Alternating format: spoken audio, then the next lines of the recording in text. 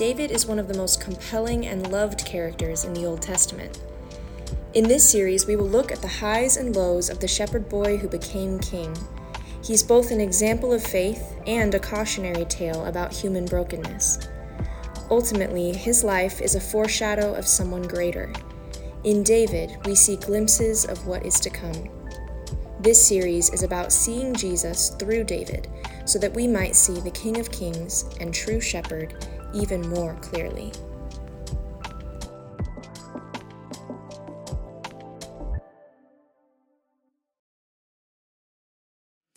We are carrying on with 1 and 2 Samuel, and Sarah is going to read the next installment, chapter 12, verses 1 to 16. Round of applause for Sarah. The Lord sent Nathan to David. When he came to him, he said, "There were two men in a certain town, one rich and the other poor. The rich man had a very large number of sheep and cattle, but the poor man had nothing except one little ewe lamb that he had bought. He raised it, and he grew up with him and his children. It shared his food, drank from his cup, and even slept in his arms. It was like a daughter to him. Now, a traveler came to the rich man, but the rich man refrained from taking one of his own sheep or cattle to prepare a meal for the traveler who had come to him. Instead, he took the ewe lamb that belonged to the poor man and prepared it for the one who had come to him. David burned with anger against this man and said to Nathan, 'As surely as the Lord lives, the man who did this must die. He must pay for that lamb 4 times over because he did such a thing and he had no pity.' Then Nathan said to David, 'You are that man. This is what the Lord, the God of Israel, says. I anointed you king over Israel, and I delivered you from the hand of Saul. I gave you your master's house to you, and your master's wives into your arms. I gave you all of Israel and Judah, and if that had been too little, I would have given you even more. Why did you despise the word of the Lord by doing what is evil in his eyes? You struck down Uriah the Hittite with the sword and took his wife to be your own. You killed him with the sword of the Amorites. Now, therefore, the sword will never depart from your house, because you despised me, and you took the wife of Uriah the Hittite to be your own. This is what the Lord says. Out of your own household I am going to bring calamity upon you. Before your very eyes I will take your wives and give them to one who is close to you, and he will sleep with your wives in broad daylight. You did it in secret, but I will do this thing in broad daylight before all of Israel.' Then David said to Nathan, 'I have sinned against the Lord.' Nathan replied, 'The Lord has taken away your sin. You are not going to die. But because by doing this you have shown utter contempt for the Lord, the son born to you will die.' After Nathan had gone home, the Lord struck the child that Uriah's wife had borne to David, and he became ill. David pleaded with God for the child. He fasted and spent the nights lying in sackcloth on the ground. Thank you very much, Sarah. Very well read. So, that's a passage, isn't it? Let me ask you a question. How good is your God? Not theoretically, yours personally. Is he good all the time, just wonderful and good? Is he good sometimes, but also worrisome and difficult and angry and fearful at other times? Fear-inducing at other times? Is he just good to other people, but not you? How good is your God? Just a little question to sit with.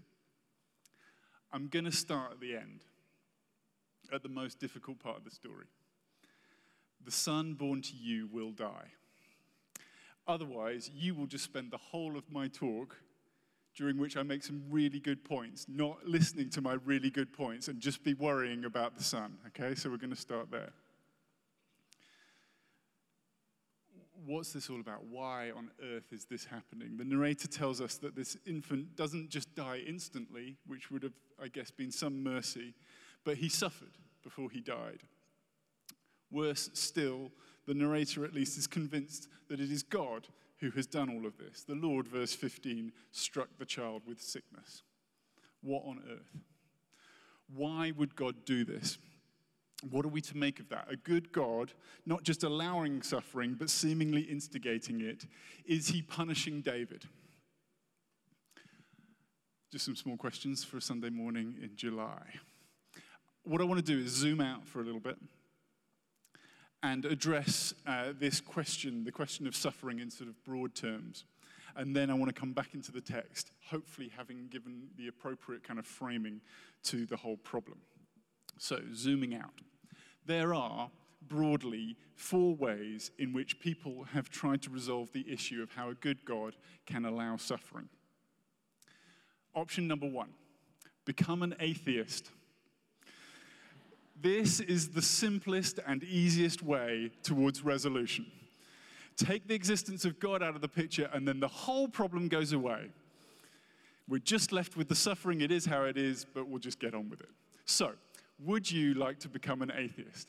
I don't think this is in my job description, but would you? If you do, you will never have to think or worry about this question ever again. Not once, for the whole of your life. Imagine that. You may have some other questions, though, like what constitutes goodness, what happens when you die, how can you stop hurting people, what purpose does life have, why does love seem so eternally important and actually eternal if nothing is actually eternal, do you have any real significance in life, those sorts of things. But you will never, ever have to worry about how can a good God allow suffering because he doesn't exist.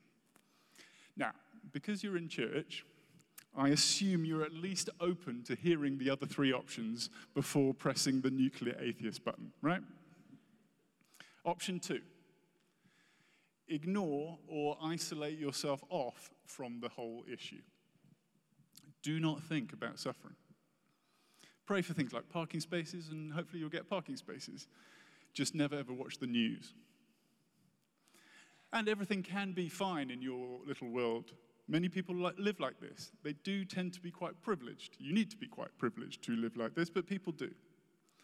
The problem, of course, is that whilst everything may be fine for a while, there's always the chance that it won't stay like that. We're only ever one drunk driver or one burst blood vessel or one vindictive associate away from serious trauma, are we not? And then what are we going to do? What picture of God will we have been living with? He looks after your parking needs, great, but he doesn't bother doing much about heart attacks or cancer or abuse or the Holocaust. Option 3. Option 3 is argument. Suffering, of course, does exist, but let's try and argue how it means something more bearable than it appears to me. Now, the technical term for these arguments is called theodicies, and Christian history is kind of littered with them.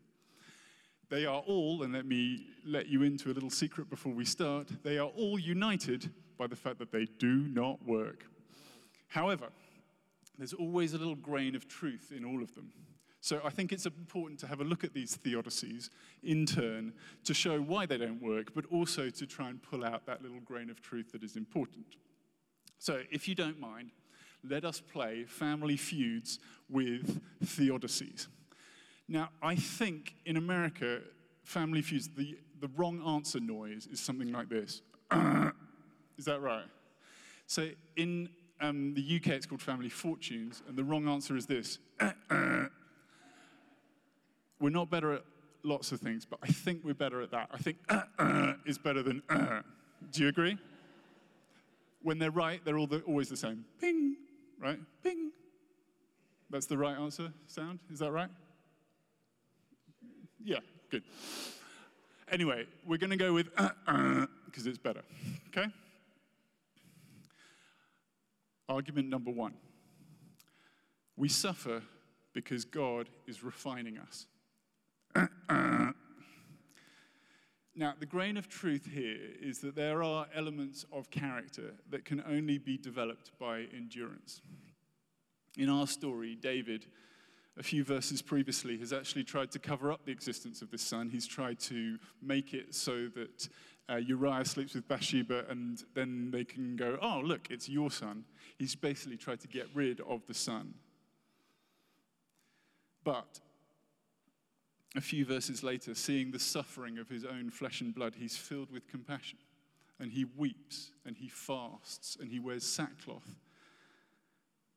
And he prays for his child because he's changed. So it is true that in the midst of suffering, very good things can happen.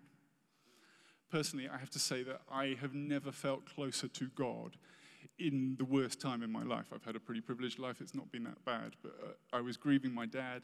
We were sitting in the UK. I didn't have a job, given up the job, given up the house, taking our kids out of school. We were in limbo, waiting for a visa that was never coming. And it might never come, and we were just sitting there, and I got very depressed. But I've never felt closer to God in that moment. I'm very grateful for him being close to me.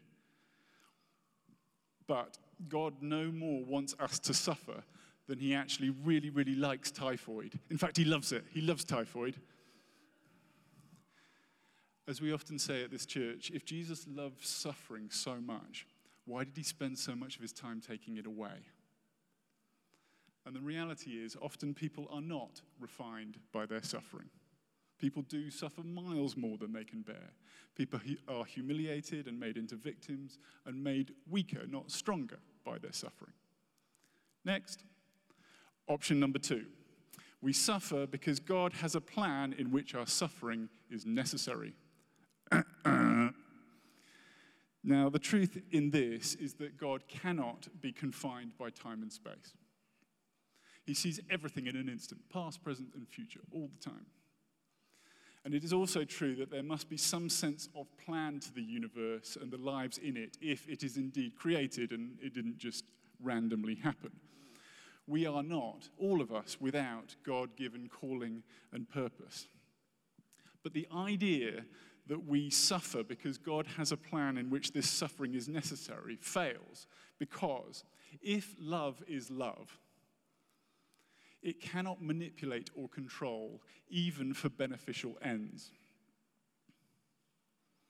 Love is love because it sees the objects of love as ends in themselves, not means to some greater goal.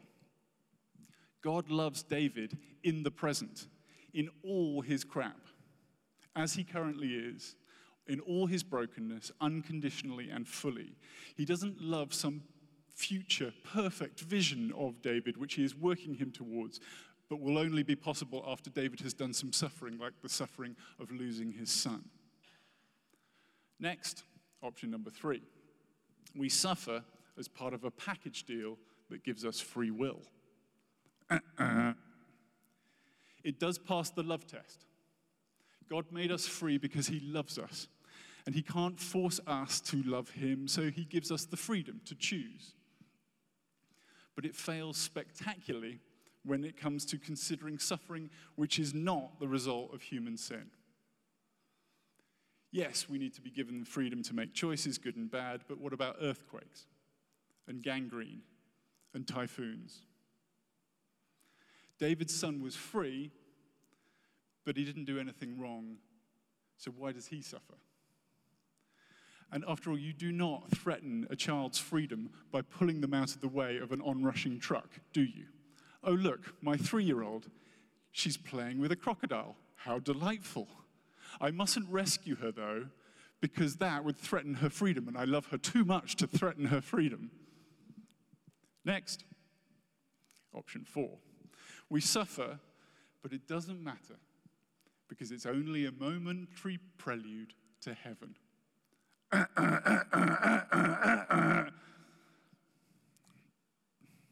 Now, of course, we do believe in the reality of heaven, but we also do believe in the sure and certain reality of this world and the suffering that is part of it.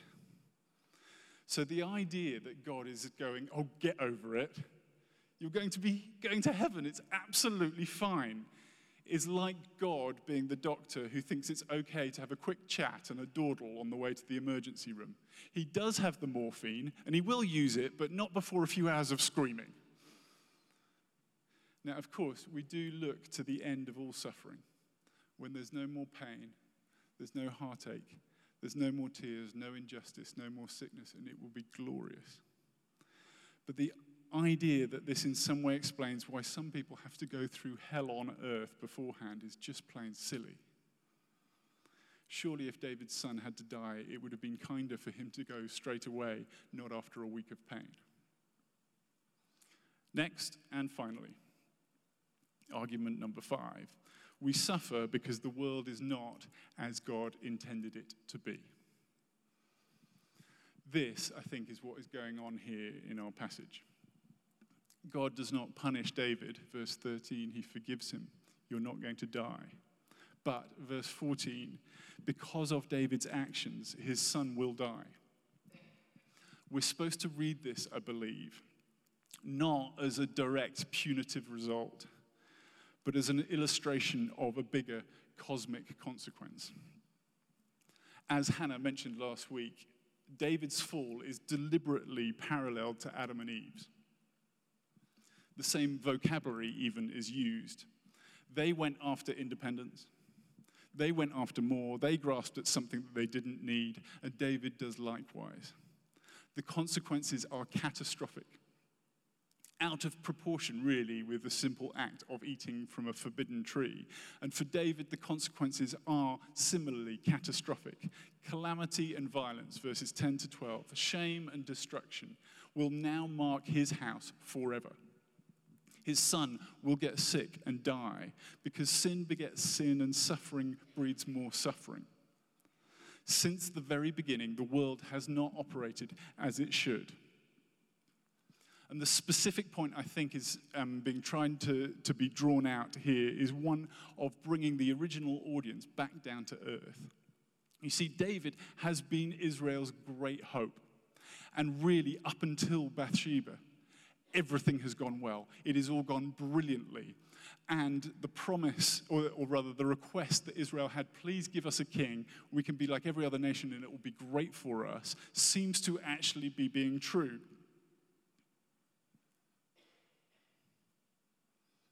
But, says the narrator, but, says God, did you really think this could last?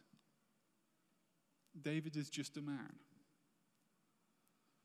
And like anyone, he is susceptible to being very fleshly, very sinful, and doing terrible things. And sin's consequence, his and everyone else's, runs deep and it runs very long. Because sin begets sin and suffering begets suffering. Our environment does not work as it should. There are tsunamis and earthquakes and malaria. Ask anyone who's lived with someone they love who has suffered from dementia, and they will tell you this world is horrible. But also humankind doesn't quite work as it should. Last year, a 24-year-old college student named Gabriel Infante took a summer job laying fiber optic cable in a state not a million miles away from here. Temperatures reached 102 degrees as he was doing this, and he showed signs of extreme heat exhaustion. So his buddy said to the foreman, he's suffering, can we please call an ambulance? I think he's in real trouble. The foreman said, no, I think he's on drugs, I'm going to call the police. When the ambulance did finally arrive, the foreman forced them to do a drugs test before they took him away. Infante's internal temperature at the time had risen to 109 degrees.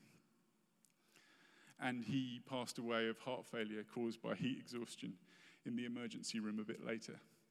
This year, that particular state, which I'm not going to name, has passed a law eliminating mandatory water breaks every 4 hours for construction workers. Can't have those anymore. Because humanity doesn't work as it should.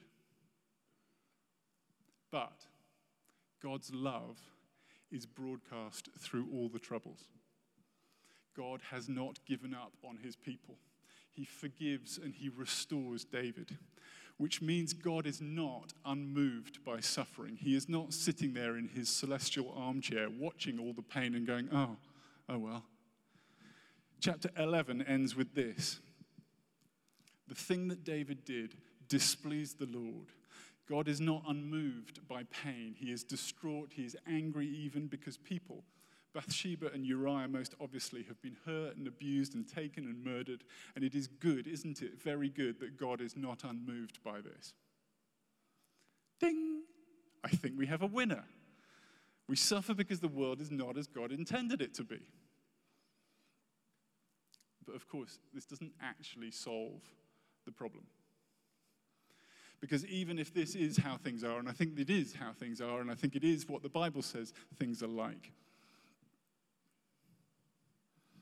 how does the God of everything, who precedes everything, in whom there is nothing defective whatsoever, who creates out of nothing, produce something defective?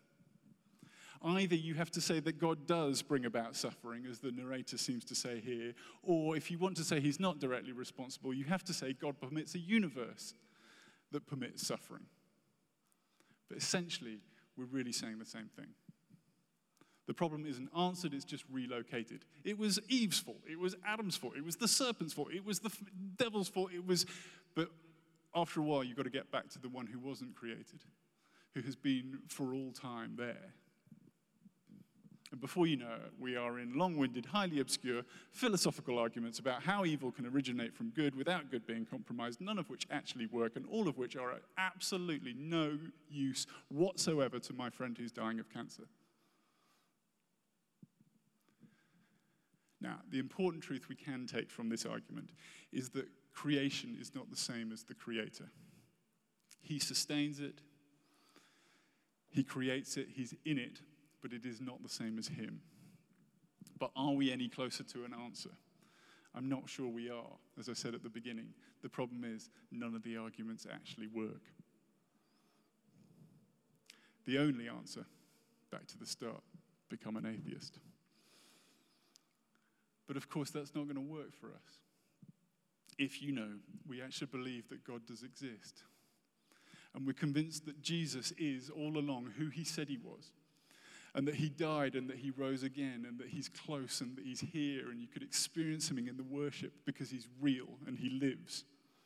And it won't do for us if we've met Him and if we've had a personal connection with Him and we've experienced His power and His forgiveness and His deep, deep love and His utter nearness to us. So what on earth are we going to do? How are we going to resolve it? Well, the short answer is we're not, because we can't, and this is option 4. I think after a while, you just stop trying to resolve it. It becomes replaced by other questions. It's often one of the biggest sticking points for people actually coming to faith or people who are deconstructing their faith and go, wait a second, I never thought about this, and now I'm thinking about it, and it's really screwing with my mind.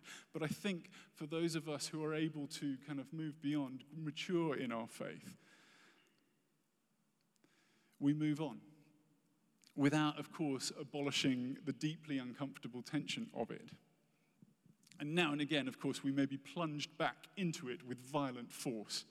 Our child gets sick. Someone we love dies. We're particularly affected by a disaster we see on the news. But in general, I think we ask different questions because we know we're not going to resolve it. And even if we did, how useful would it be? Telling a dying friend as he gasps for his last breath the answer to the problem of pain. He doesn't need that.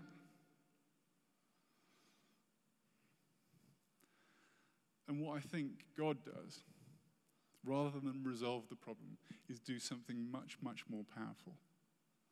This is what He does. Jesus Christ, the Son of God, is born in a feeding trough amongst some animals and some flies feasting on feces. He lives a life of no material wealth. He doesn't have a home or a shelter.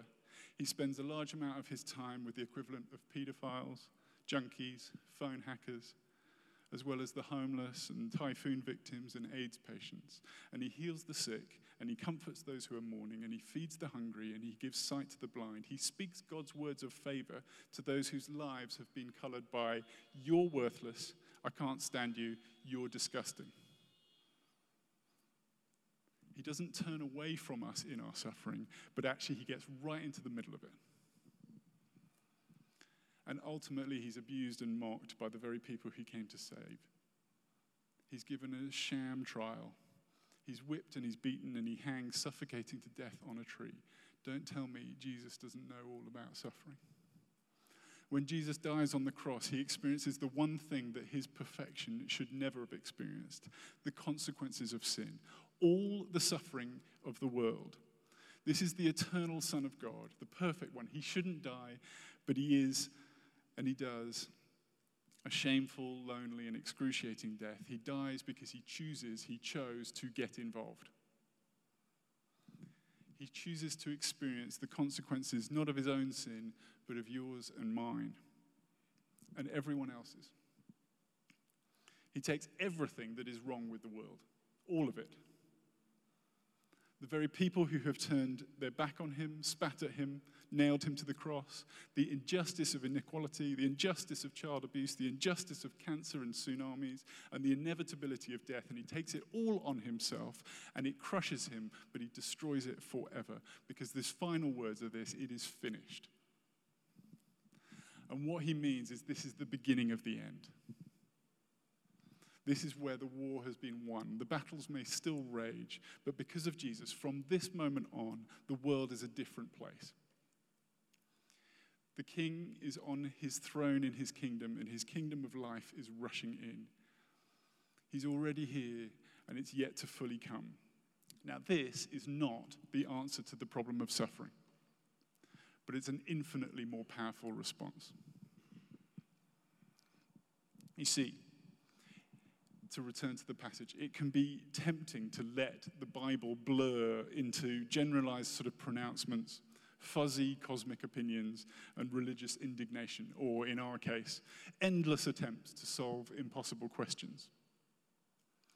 In all these cases, what we are doing is we are distancing ourselves from the story. We observe it from the sidelines, commenting on it. And this, in fact, is exactly what David does at the start of this story. Nathan has drawn him in with a wonderfully crafted little sermon about greed and abuse of power and injustice, and David rages from the bleachers, righteous indignation being poured down on the players. Verse 5, he burned with anger against the man. Nathan has barely finished the story, and David is pronouncing the death penalty right from the top of his newly corralled high horse. But stirring up religious judgment is not what this story is about. In the same way that this story isn't about the problem of suffering. I don't think actually the Bible is ever about those sorts of things. You see, God's word, however it begins and however long it takes to get there, always ends up as a direct and personal affront. It's not about somebody else. It's not about something else. It's about you. And it's about me. Nathan sucks David in, and then he hits him with the killer line. You are the man. 4 words. In the vernacular of our time, stuff just got real. The Bible is never a commentary on ideas or culture or conditions. It's always about actual persons with actual trouble, actual sin, who you are and what you've done, who I am and what I've done. Now, we can, of course, stay on the sidelines with our philosophical musings or our judgments about David. But just know that the real game is happening in the middle. And it can be brutal and confrontational and disturbing. But it's also where all the life is and all the change and all the redemption and all the joy and all the good, because it's where Jesus is, right in the middle. You are the man, says Nathan. And David knows it, and everything changes. Because in an instant, those 4 words bring him back into the game. He stops hiding behind the cover of moral superiority, and now, having been addressed personally, he responds personally. How difficult it is to actually respond personally. I have sinned against the Lord. 5 words this time, which tell a gruesome story. But 5 words which open up a whole world of hope. He's abandoned the pretensions of power, and he sees who he is before his God, a person in trouble. He is in trouble. You are the man. You are the woman. I am. We all are.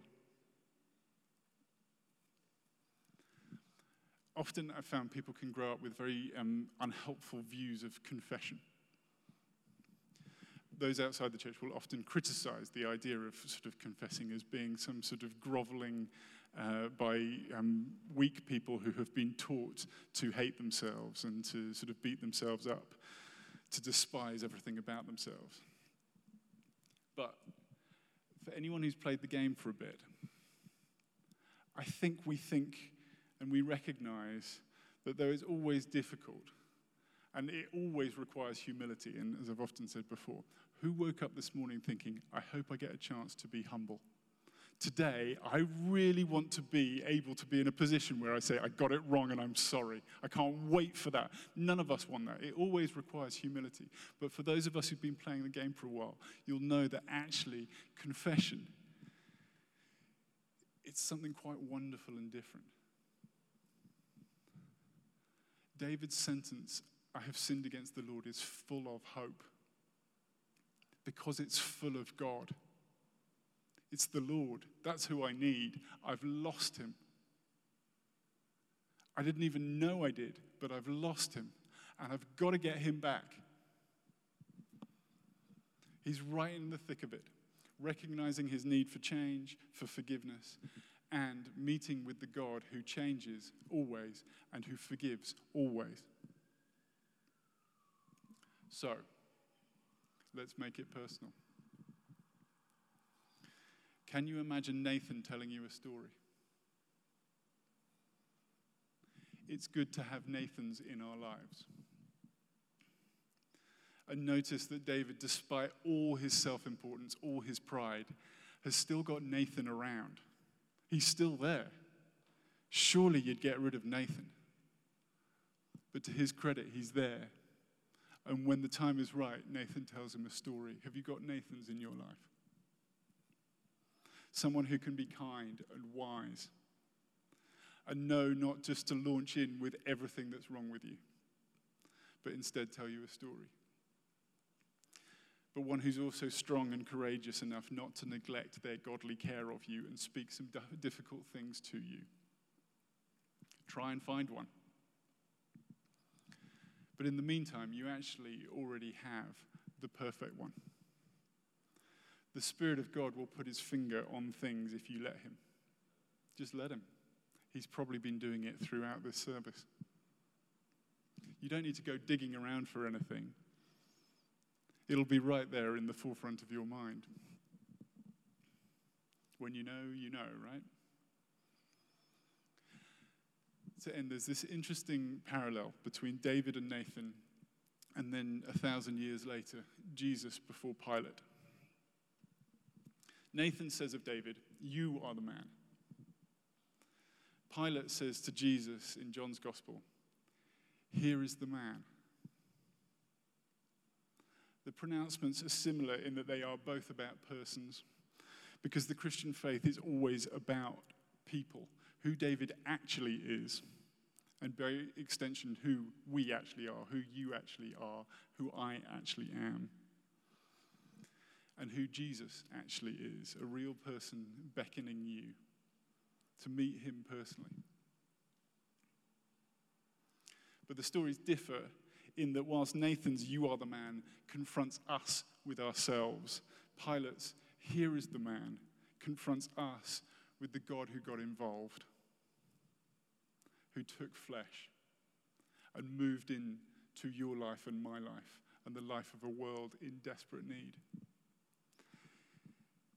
You see, the place of sin, coming to that realization of we've lost God, we've gone on our own, is not the place of accusation or condemnation. It's the place of salvation. The story shows us David, and it shows us as David, broken but not yet destroyed. But it invites us as David to Jesus. Who knew this Jesus could be that close, that kind, that inviting? Who knew he had this much power to change us and forgive us? So here's the challenge. wallow around in the shame, in the pride, in that I don't really need him. Do that. Or this.